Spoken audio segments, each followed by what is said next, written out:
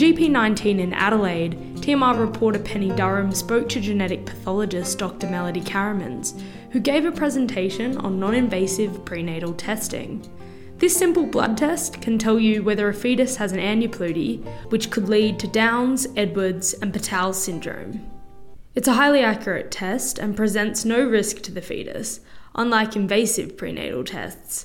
But as with anything, there are a few variables to be aware of. So I'm here at GP19 with Dr. Melody Caramans. Could you introduce yourself? I'm Melody Caramans. I'm a genetic pathologist, one of very few in the country. I'm the National Director of Genomics for the Pathology Division of Healius. I'm also the Chair of the College of Pathologists of Australasia's Genetics Advisory Committee. And you just gave an interesting talk about non-invasive prenatal testing. Do you find that there is still any reluctance among practitioners to order this test? Is it still relatively new? I guess it's relatively new. As I said, I've been talking about the test for 6 years. To me, that's an old test in genetics anyway. But look, I think there is a reluctance among some practitioners. Most of that reluctance is to do with cost and the fact that the test isn't rebated.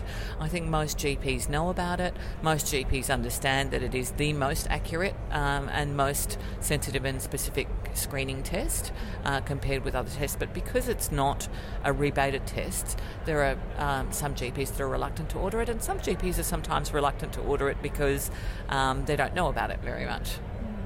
So, broadly speaking, when should it be offered and to whom? You're asking a doctor, so you'll never get a straight answer on that. It depends on the patient.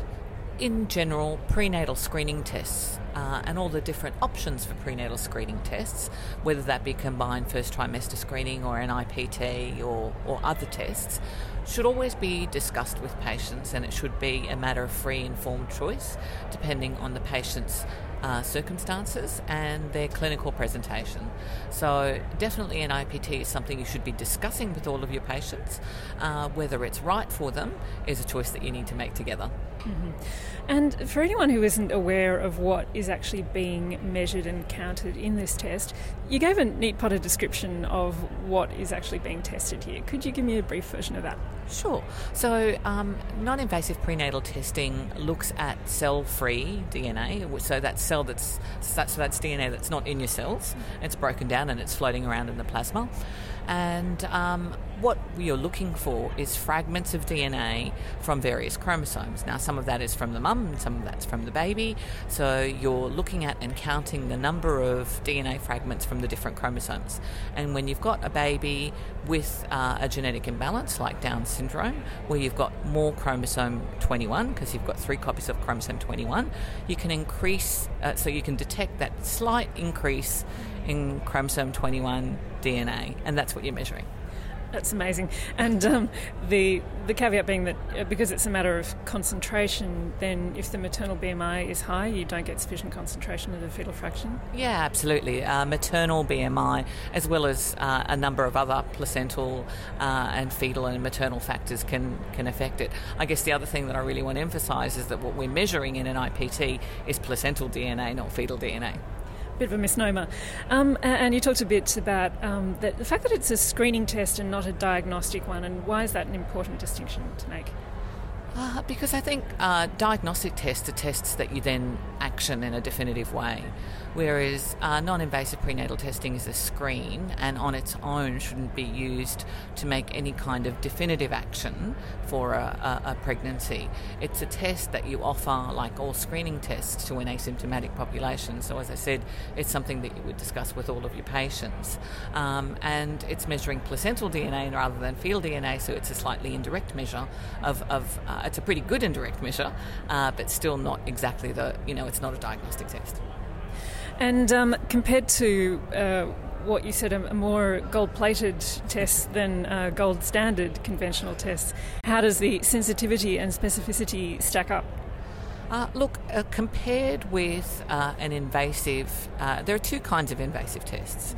So you can do a chorionic villus sample, which samples the placenta, and an IPT is also placental DNA. So in terms of the sensitivity and specificity, it's actually reasonably close to an invasive CVS test, but you wouldn't do a CVS test given that there's a risk of miscarriage unless you had a positive screening test, so that makes it a diagnostic test. So the sensitivity and specificity is similar to that, but it's less than amniotic fluid sample. So when you're testing an amniotic fluid sample, then you're really much more looking at fetal DNA rather than placental DNA. So the sensitivity is, look, we're talking fractions, right? Fractions of a percent higher. So it's very, very close, but not as good. And finally, if cost were not an issue, would it be something that you should just offer routinely to every pregnant woman, or are there still any reasons not to offer it to someone who's not at high risk? It is the most sensitive and specific screening test. So if cost were not an issue, I think you probably should offer it. Are there any reasons not to offer it? I think there may be. So if you see a woman who, for example, you've done a combined first trimester screen on, and they return a very high risk result for an aneuploidy, like a 1 in 10 result or something like that, you may want to go straight to invasive testing from there rather than waiting another week and doing an NIPT. So that's one reason you may not want to do it. But and look, my honest opinion, if cost were not an issue, absolutely, I would think everybody probably should have it. Great. Thank you very much, Dr. Caramans. You're welcome.